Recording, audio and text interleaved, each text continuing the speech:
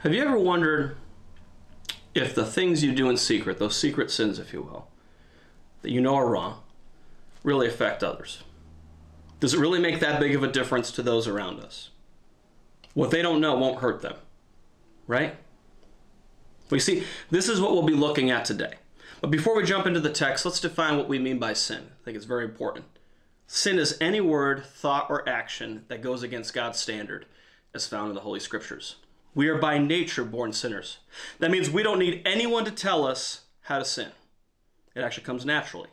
For those of us who are adults, when we were disobeying our parents or doing what was wrong, or taking something that wasn't really ours, we didn't have to have our parents teach us to lie and blaming it on our siblings, or even denying the action ever occurred. It just came naturally. So it is in our lives. As we grow older, we become numb to certain personal sins because we believe it's just natural. Everyone does them. Well, they've lied to me. Other guys struggle with this problem as well. Other ladies deal with this as well. And the excuses pile up in our head to where we no longer realize we sin by ultimately lying to ourselves. You see, one of the most dangerous places for all of us to be is in a state of self-deception regarding personal sin. Because if you think about it, we don't even realize the reality of the situation. And if you do understand where we're constantly falling into sin, we actually deceive ourselves into thinking that this really won't affect those around me. This is, how can I put this, a personal issue that I need to deal with. Well, you see, we'll be looking at some of the consequences of this way of thinking. Because this way of thinking has real devastating consequences to those around us. The secret sin can devastate a whole nation. It is not only limited to the person committing the sin. As we jump into the context here in Joshua 7, we see a nation who has just had a major victory in Jericho, where the thick walls that fortified the city collapsed, and they were able to overtake in relative ease after marching around the city for 7 days. It's because of this incredible victory that the assumption was made that there would also be an easy victory following thereafter. You see, today, we're going to be looking specifically at what happens when we fall after victory. We're going to be looking at 4 specific points. Number 1, the nation's defeat. Number 2, the leader's frustration. Number 3, the family's devastation. And number 4, the nation's victory.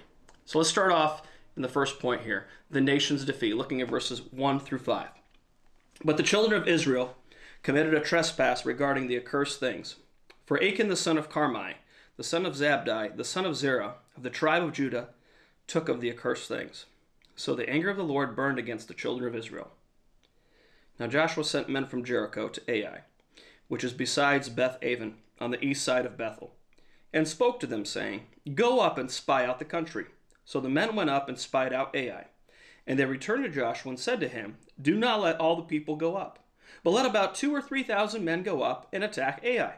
Do not weary all the people there, for the people of Ai are few.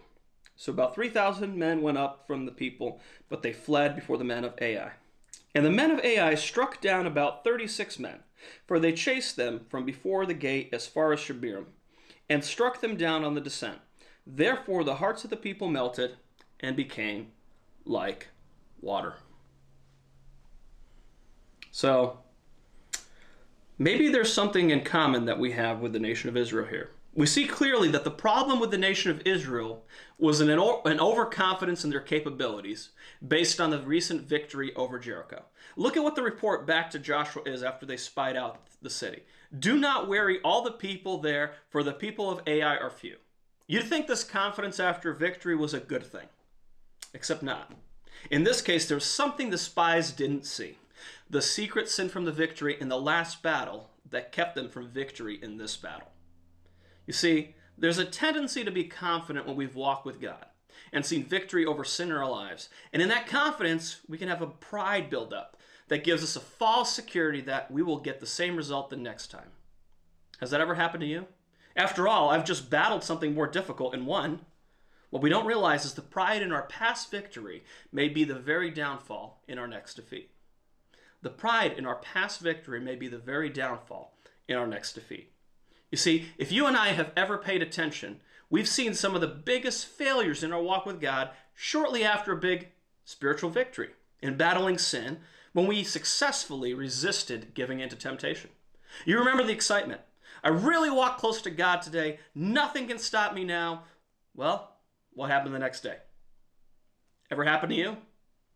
Probably pride and overconfidence in your abilities that you somehow thought was you relying on God and His strength, when in actuality, you actually were not prepared, and your self-deception led you to a big loss the next day, where you just wanted to quit after you gave in to sin. You see, look at the reaction here in verse number 5. After the men of Ai killed 36 men of Israel, it says, the hearts of the people melted and became like water. They lost their courage. They were no longer feeling tough. They failed. You can just imagine the thoughts they must have had. How do we lose to an easier opponent? Jericho is a lot more difficult than this little city to deal with. How did we even lose? You see, we do the very same thing after a victory over sin. We have a courage that nothing can stop us, but after a defeat, we start asking, how did that even happen? I thought I was ready. I was reading the Word that day. I even prayed that morning. I even liked a spiritual post on Facebook. How could anything go wrong? Now hear me out when I say this. You can do all these things. You can read your Bible, you can pray, you can read a good devotional article, and have pride separating you from relying on God's strength by actually relying on yourself because you did something. So, here's a question. How can we tell when we may be relying on our own strength? A couple pointers. Number one, you and I read the Bible to say we've read the Bible. It's almost pharisaical. Not to actually hear from God. We just want to tell everybody we actually read the Bible that day. We really didn't read for the right reasons. Number two, you and I pray only for what we want rather than desiring to speak to our Heavenly Father and wanting Him. There is a difference. You ever seen spoiled children? You and I live our day making much of ourselves while pretending to be making much of God. Now see, here's the tricky part with this one. This one is very hard to pick up on sometimes because it's very easy to think we really want to make much of Him, but we're actually spoiled children wanting what we want. Is that not the case sometimes? So to pull this out into the proper context for a church or a nation, we may go into physical, emotional, and even spiritual battles thinking victory is guaranteed, but finding ourselves looking for answers after we fail to execute the mission God's way. You see, pride will destroy any church or nation which relies on its own strength instead of God and His Word. Many churches in America have an impression of being alive, but they may very well hear the warning from Christ to the church of Sardis. You have a reputation of being alive, but you are dead. You see, this is not a small thing to be concerned with. As one pastor put it, a Chinese Christian who came over to America, when he looked at the things that were done in the worship service, he just stepped back and said, it's amazing, all that is accomplished in American churches without the Holy Spirit. You see, the secret sin that we're not aware of in our churches and our nation has devastating consequences on the whole, even if it's only a few that are participating. Please be aware of that. You see, secret sin doesn't just have an effect on the congregation or the nation or the church, it has an effect on the leadership. In fact, the second point we're going to look at today is the leader's frustration. The leader's frustration, starting in verses number 6 through 9. It says this, it says, Then Joshua tore his clothes and fell to the earth on his face before the ark of the Lord until evening, he and the elders of Israel, and they put dust on their heads.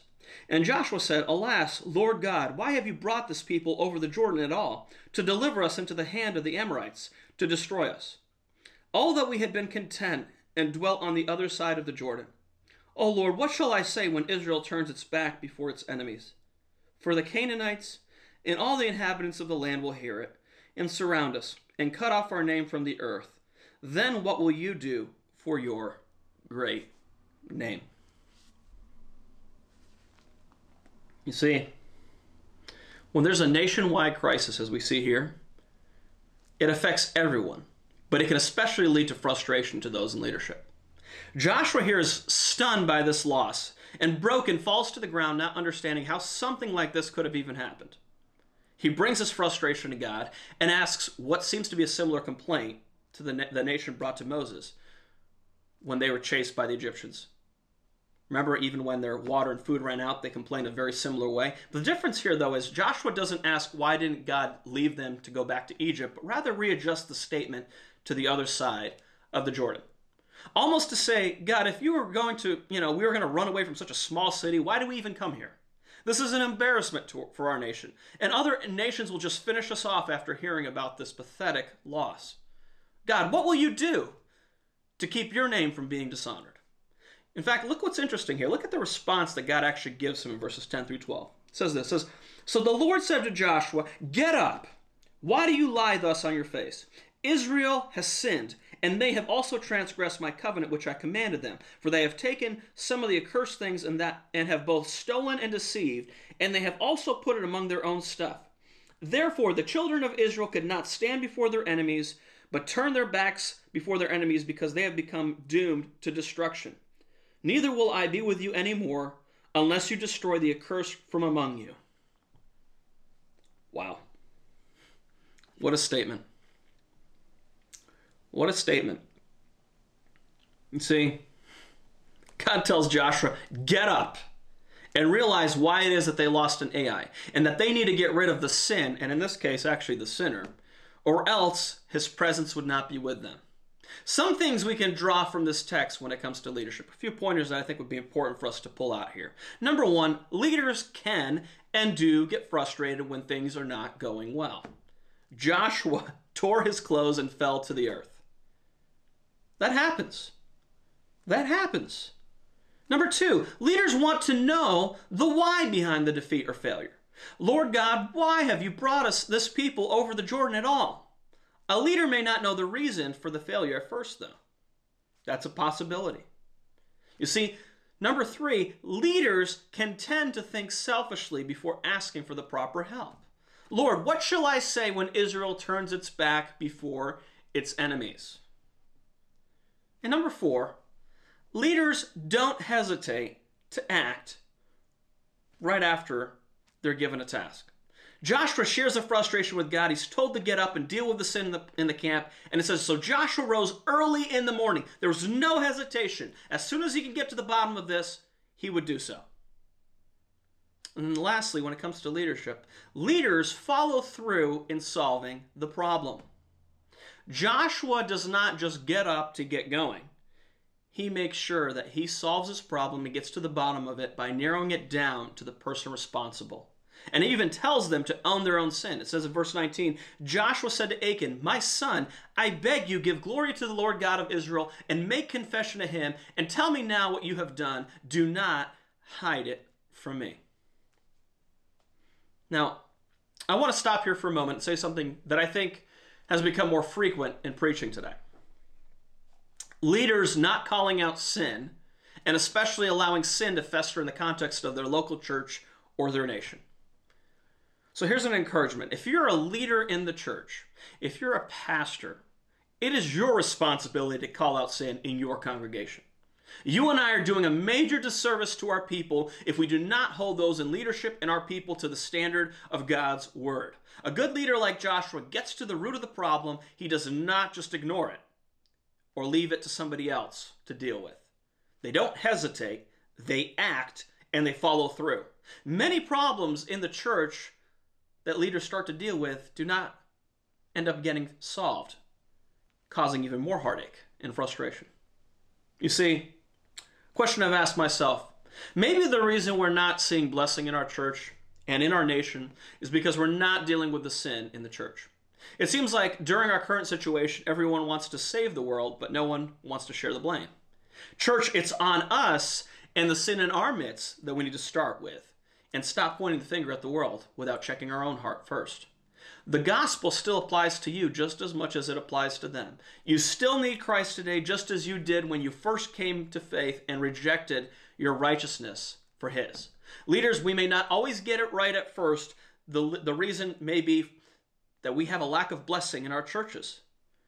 But maybe, just maybe, if we came to God and actually asked him to reveal that sin that lies within, we could see better days ahead. The next thing we're going to look at is not something pleasant, but it's a reality. Our secret sin does affect our family. Point number 3, the family's devastation. Look at verse number 20. It says, "And Achan answered Joshua and said, Indeed, I have sinned against the Lord God of Israel, and this is what I have done. When I saw among the spoils a beautiful Babylonian garment, 200 shekels of silver, and a wedge of gold weighing 50 shekels, I coveted them and took them. And there they are hidden in the earth in the midst of my tent, with the silver under it. So Joshua sent the messengers, and they ran to the tent, and there it was hidden in his tent, with the silver under it. And they took them from the midst of the tent, brought them to Joshua and to all the children of Israel, and laid them out before the Lord. Then Joshua and all Israel with him took Achan the son of Zerah, the silver, the garment, the wedge of gold, his sons, his daughters, his oxen, his donkeys, his sheep, his tent, and all that he had, and brought them to the valley of Achor. And Joshua said, Why have you troubled us? The Lord will trouble you this day. So all Israel stoned him with stones, and they burned them with fire after they had stoned them with stones."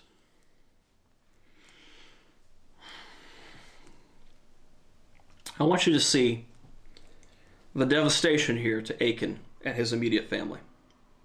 You see, Achan actually owns his sin here. He says, Indeed, I have sinned against the Lord God of Israel, and this is what I have done. Now, you and I, we can argue that he only did so because he was caught, but he did own it nonetheless. It's important to note, though, that though Achan had said he sinned, he did not call it a mistake. You see, when you think of a mistake, you and I tend to think along the lines of an accident, right? Like, oops, I made a mistake on my homework. If you're, working on homework for a college class or when you were in high school. Or, wait, I didn't see that sign. I just blew by. That's actually 55 miles an hour instead of the 65 that I saw earlier. That's more of a mistake. This is different. This is a rebellion and a clear disobedience of God's word. You see, one of the big problems that we have is we excuse ourselves for being human and making mistakes. We at times lose the gravity of what it is we've actually done. We tend to find comfort in knowing others make mistakes instead of seeing it as it is, rebellion against God. You see, we rarely make mistakes in not knowing what it is that we've done against God and even his word. We outright do what we want instead, like Achan does here, and rebel. I saw, I coveted, I took, I hid. All deliberate acts of rebellion. They're very similar acts that David committed when he sinned with Bathsheba. By the way, he also owned it as sin and not merely a mistake. You see, words matter. Is it any surprise that Scripture says that we live not by bread alone, but by every word that proceeds out of the mouth of God? Just some food for thought. You see, just because Achan confessed his sin after he was confronted does not mean that there were not consequences. In fact, as we see here in the text, this is it for him and his family. So all Israel stoned him with stones, and they burned them with fire after they had stoned them with stones. Wow. You're probably thinking, seems like a harsh punishment here on the surface. But it would be like the equivalent of you and I betraying our country in order to enrich ourselves with the enemy's treasures. The series of choices Achan and his family made, it's implied, by the way, that they were all in on this, had devastating consequences. You see, once sin has been dealt with, there will and can be better days, as we will see here for the nation of Israel. And the last point we're going to look at, the nation's victory. Point number 4, starting the last part of verse 26. Look at this. It says, The Lord turned from the fierceness of his anger. Therefore, the name of that place has been called the Valley of Achor to this day. Now the Lord said to Joshua, Do not be afraid nor be dismayed. Take all the people of war with you, and arise, go up to Ai. See, I have given into your hand the king of Ai, his people, his city, and his land. And you shall do to Ai and its king as you did to Jericho and its king. So the nation can still have victory. The nation can still have victory. You see, what we have here are incredible words of encouragement after dealing with sin. The Lord turned from the fierceness of his anger. And what does he tell them? Do not be afraid or dismayed. I have given into your hand the king of Ai. The nation of Israel was once again promised victory as they had in Jericho. So in closing, I want to ask you something specifically. I want to tell you that God is for you, Christian believer, disciple of Jesus. But I don't want to give you false hope either. You see, because just as in the nation of Israel, so it is today. We are in a battle. And there's a battle that we both have in common, actually. Secret sin. The difference here is not that we're going in to conquer a literal land for the kingdom, but ultimately that we have secret sin in our hearts to deal with. We're here to share the gospel message with others, how that Jesus saves from sin and he saved us. But the trouble is we don't have any urgency to share with others, maybe simply because we know there's stuff inside we haven't been willing to deal with. There's some secret sin. Oh, you know, and I know, it's not a mistake. If we're to be honest with ourselves, we know where it is we've messed up and outright disobeyed God. But here's some great news. The benefit we have today is that it's not too late to own that sin and be restored in our relationship with God. I mean, don't you want a clean heart? Don't you want to share what it is that God has done in your life? You see, it'll be difficult to share the gospel if the gospel has not affected our heart in causing us to deal with that secret sin. May our prayer be very similar to that of David's. In Psalm 51, listen to these words, just great text of scripture, be very good and beneficial for us to memorize. He says this in verse number 10. He says, "Create in me a clean heart, O God, and renew a right spirit or a steadfast spirit within me. Do not cast me away from your presence, and do not take your Holy Spirit from me." But what's interesting is David doesn't stop there. He says, "Restore to me the joy of your salvation, and uphold me by your generous spirit." And then he finishes with this amazing statement. He says, "Then I will teach transgressors your ways, and sinners shall be converted to you." So, as we close, one question to ask. One question to ask. What secret sin is keeping you from victory? What secret sin is keeping you from victory? Now look, you may look victorious to those around you, but inside you know the truth. If you're not sure, be daring to ask God, who knows you better than you know you.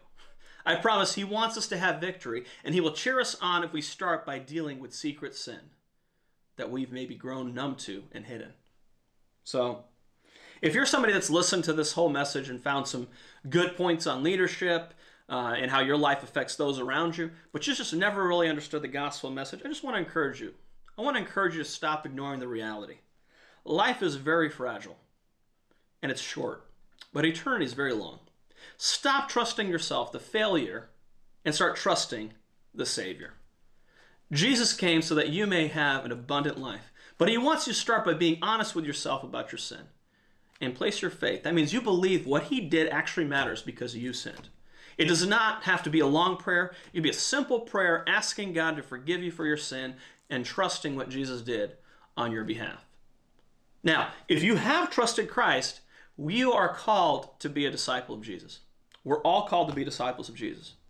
For more information on this, please visit our webpage and click on the tab Discipleship under What We Believe for more information.